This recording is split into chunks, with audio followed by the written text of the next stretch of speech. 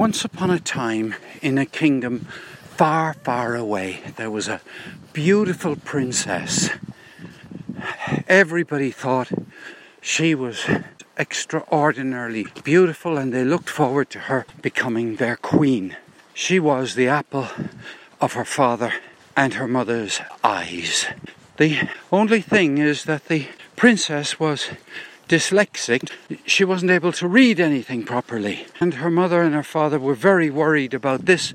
They didn't, of course, in those days know the word dyslexic. The word hadn't been invented, but they knew that there was something wrong, because they knew that other kings and queens' daughters and sons did eventually learn to read.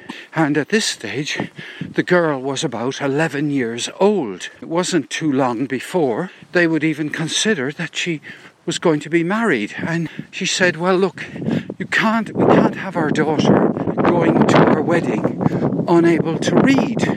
It won't do. The mother and the father put their heads together, and they decided that there was only one thing for it. They had to take their daughter to a therapist. Well, they didn't call them therapists in those days. They called them magicians. So they took her to the most reputable magician that they knew in their land. And this magician was honoured to be given the job of assessing the princess. It took a lot of care and attention. It went on over 2 days, and the magician spent time watching the princess doing things, and then the magician gave the princess things to read and did everything that was known in those days to test out and try to find out why it was that the princess couldn't read at all, even the most simple sentences. And then the magician knew what it was. So the magician calls the king and queen in and says, well, I know what it is. It's not really great news, but there is hope. There is hope. Your daughter can actually be cured of this thing, which nowadays we call dyslexia. So that's wonderful, said the queen, and that's fantastic, said the king.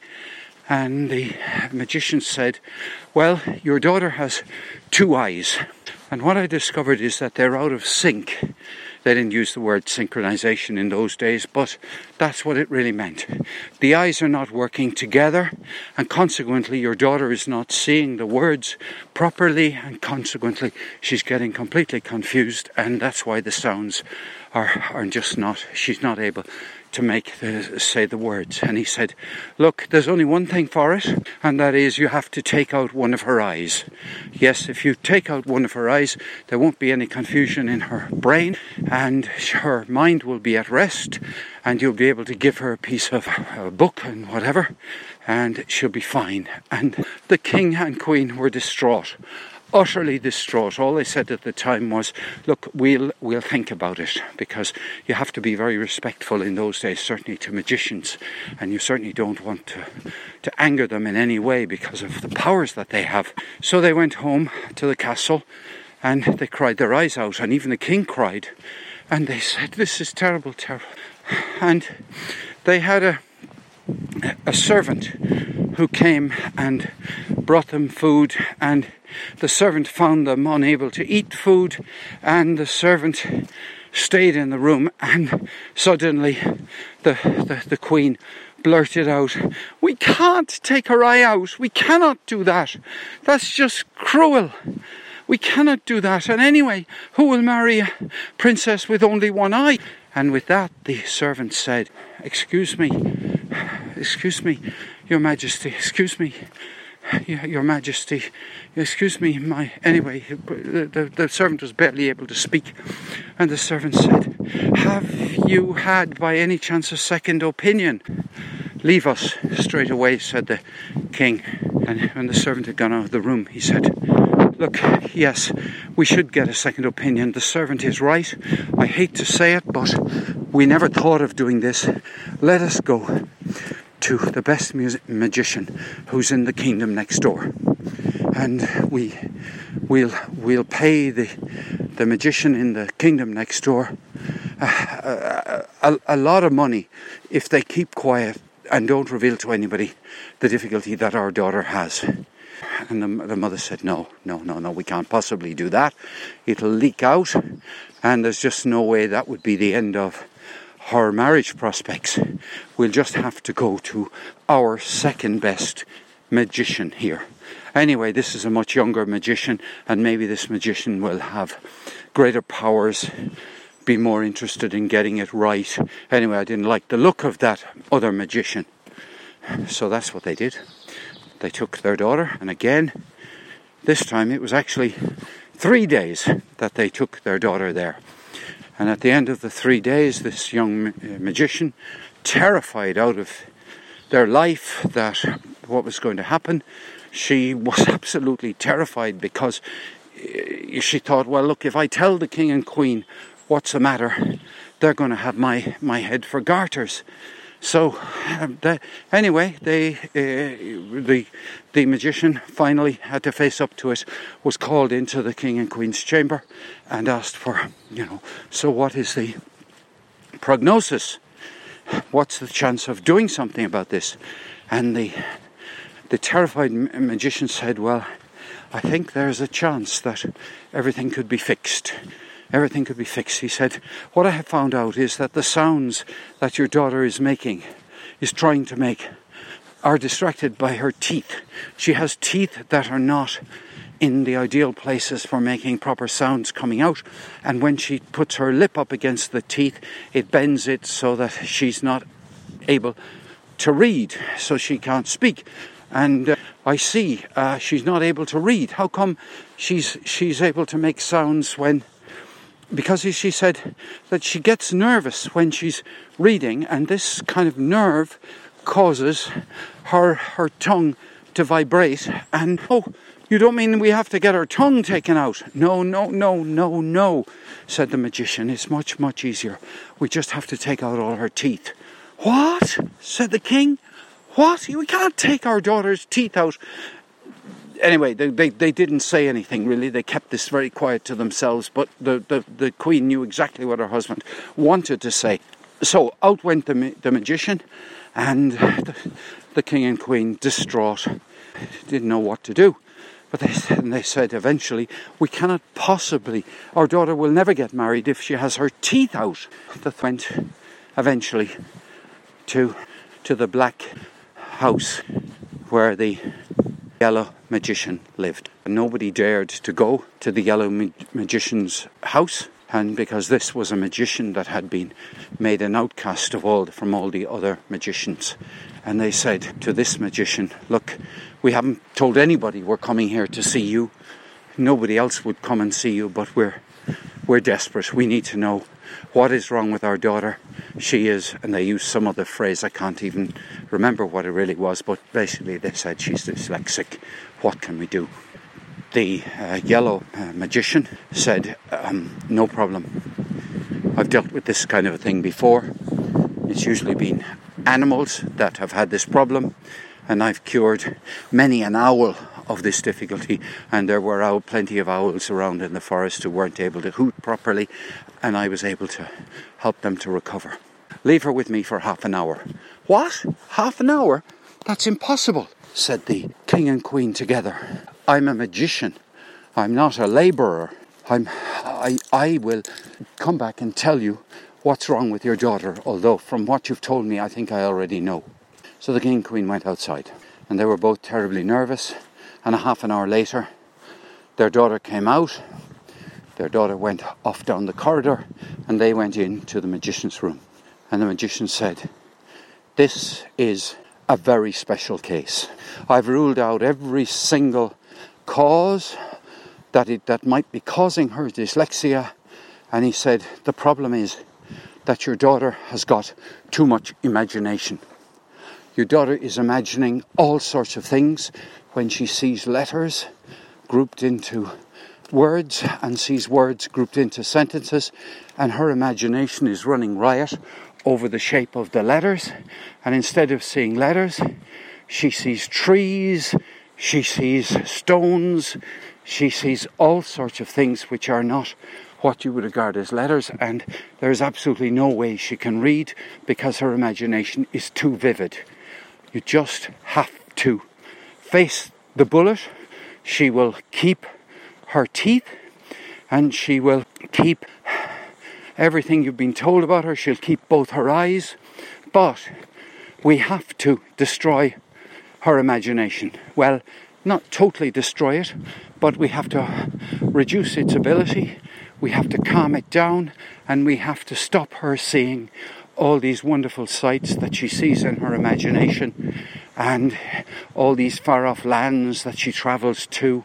And we have to make sure that when she does read books in future, that she's had her imagination out, because if she did start to read books and see what is out there in the world, I think it would be really, really difficult to communicate with her. And this could get worse and worse. And it might not just be, and he used some phrase that I don't know what he said, it might not be dyslexia that she has. She might have some other things wrong with her, and we have to, if she didn't have all these things out, she might get just more and more creative during her life. And you can't possibly have a daughter who's going to be creative, because as soon as the marriage would take place, she would be ruined. So we have to get rid of her imagination. So the yellow magician said, "Go away and think about it." Well, the parents had no idea what to do. They said, "Well, at least it's not her teeth." And the queen said, "Well, at least it's not her eye that has to come out." And anyway, said the king, look, to his wife, he said, "Look, you haven't got much imagination anyway. So, you hasn't caused you to have any trouble. And we've had a happy marriage without you having any imagination." And the queen said, "Well, look, actually, you know what? I think you're absolutely right. You haven't got much imagination either. And neither of us. You're a completely unimaginative, uncreative king, and you just do what your father did before you. And, so that hasn't done you any trouble at all. So, yes, I think, the only thing is that I think we're both agreed that she'll become more like us, and she will be able to read, and then she'll have no difficulty getting a husband. And because she has no imagination, the only thing we need to do is to find her a husband who has no imagination. And frankly, among the possible candidates to marry her, I can't think of any of them that do have any imagination. So, and then they went back to the yellow magician, and they said to the yellow magician, "Look, we've decided basically that we haven't got any imagination, and it's been an accident of nature that she's got imagination. So how do we get get rid of her imagination?" "Okay," said the magician, "this now is a hard one. What you have to do to get rid of your daughter's imagination is that you two, because she's in some class of rebellion against the two of you, and the reason that she has imagination is that you don't have it. And, she's in a little bit of rebellion around her age. And unless we nip this in the bud, she'll never, ever be able to read. I think for about the last 5 or 6 years, since she's been about 3 or 4, she's probably known that you haven't got any imaginations. So what you guys have to do is you have to become imaginative, because there isn't any place that I could open up to cut out her imagination that wouldn't cause a lot of disfigurement. And I actually have to tell you that I've never taken the roof off a princess's head before, so I wouldn't actually know where to go, even if I was able to anyway, he didn't. I can't remember the exact words he used, but he knew what he was talking about. So the king and queen went away, and they said to each other, "We have to become imaginative." And they said, "Well, look, what is it we've been avoiding all our life? What is it that has stopped us becoming imaginative?" And they went to sleep, and they couldn't think, and they spent the whole day, the following day, locked up in their royal apartment. And the king cancelled all of the things that kings do during the day, and the queen cancelled all her hunting trips, and they basically didn't know what to do. And the king didn't pick up chess pieces because he was addicted to playing chess with other people. He had never won a chess match in his life, but he still liked playing it. And so what do? They went to sleep another night, and after 3 nights going to sleep and not knowing what to do, they'd hardly slept a wink. And finally the king said to the queen, "Why are you not imaginative? Why do you think you're not imaginative? What is it that stops you being imaginative? What is it that stops you thinking that, I'm a knight in shining armour, and that, I could sweep you away any minute now and take you to a land where you'd be totally happy?" And the queen said, "Well, that's easy. I'm afraid you'd let me down. So I daren't think that kind of a thing. I'm afraid in that sense, if you say that that's how what stops me being imaginative, I think that's it." And they did a few more of these things, the two of them, and they discovered that the reason that they both thought that they had no imagination at all was because they were afraid of each other. So they decided that the only thing they could do was to put down the fear they had of each other and open-minded and trusting of each other. They knew the theory. They talked this out. But it was easier said than done. Now, they had all the motivation. They just didn't have a clue how they could become less fearful of each other. So the king and the queen took off their clothes, put on the same clothes as labourers do, and they went out of the castle, and nobody knew what they looked like. And they went to see the village therapist. Now, the village therapist was a psychotherapist. Now, they didn't call her a psychotherapist at all. They didn't even call her a therapist. But they called her by some name. I haven't a clue what the name was, and if I did know it, I'd probably forgotten it. But I'm sure you can imagine what this therapist was like, because inside in the therapist's house was a big couch, a huge couch, big enough for 2 people. So in went the king and in went the queen, and they told the therapist, I wish I could remember what word they used for therapist in those days, but anyway, whatever it was, the therapist said to them, "Okay guys, lie down on the sofa there." And they lay down on the sofa beside each other. And therapist said, "Close your eyes." And therapist closed all the windows of the room so that it was as black as pitch. There was no light whatsoever. And then the therapist said, "Stay there. Just stay there. Listen to each other, breathe." And with that, the therapist slipped out of the room, went off and, this is going to sound awful, had a cup of tea, or whatever they used to drink in those days, or went off, had a big smile on their face, and left the 2, king and queen, in the dark. King and queen hadn't a clue what was going on. After about 3 hours, after doing what they were told for 3 hours, they were dying to stop. They could barely stand the presence of each other, but they had rather got used to it. They knew what each other sounded like.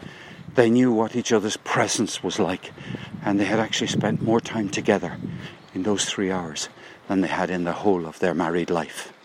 In that darkness, they fell asleep, both of them. When they fell asleep, they each had a dream. And in that dream, they imagined something that they'd never seen before. They imagined a dragon. They imagined an elephant with 2 trunks. They imagined that they were the king imagined he was on a flying saucer. They didn't even have saucers in those days, but they did have other things that they put cups of tea on, so the king was able to sit there. The queen, on the other hand, dreamt that she was a tractor driver. They didn't have tractors in those days, but you know the way dreams work, entirely and utterly, it was like a machine that she didn't even recognise. She dreamt she was a tractor driver.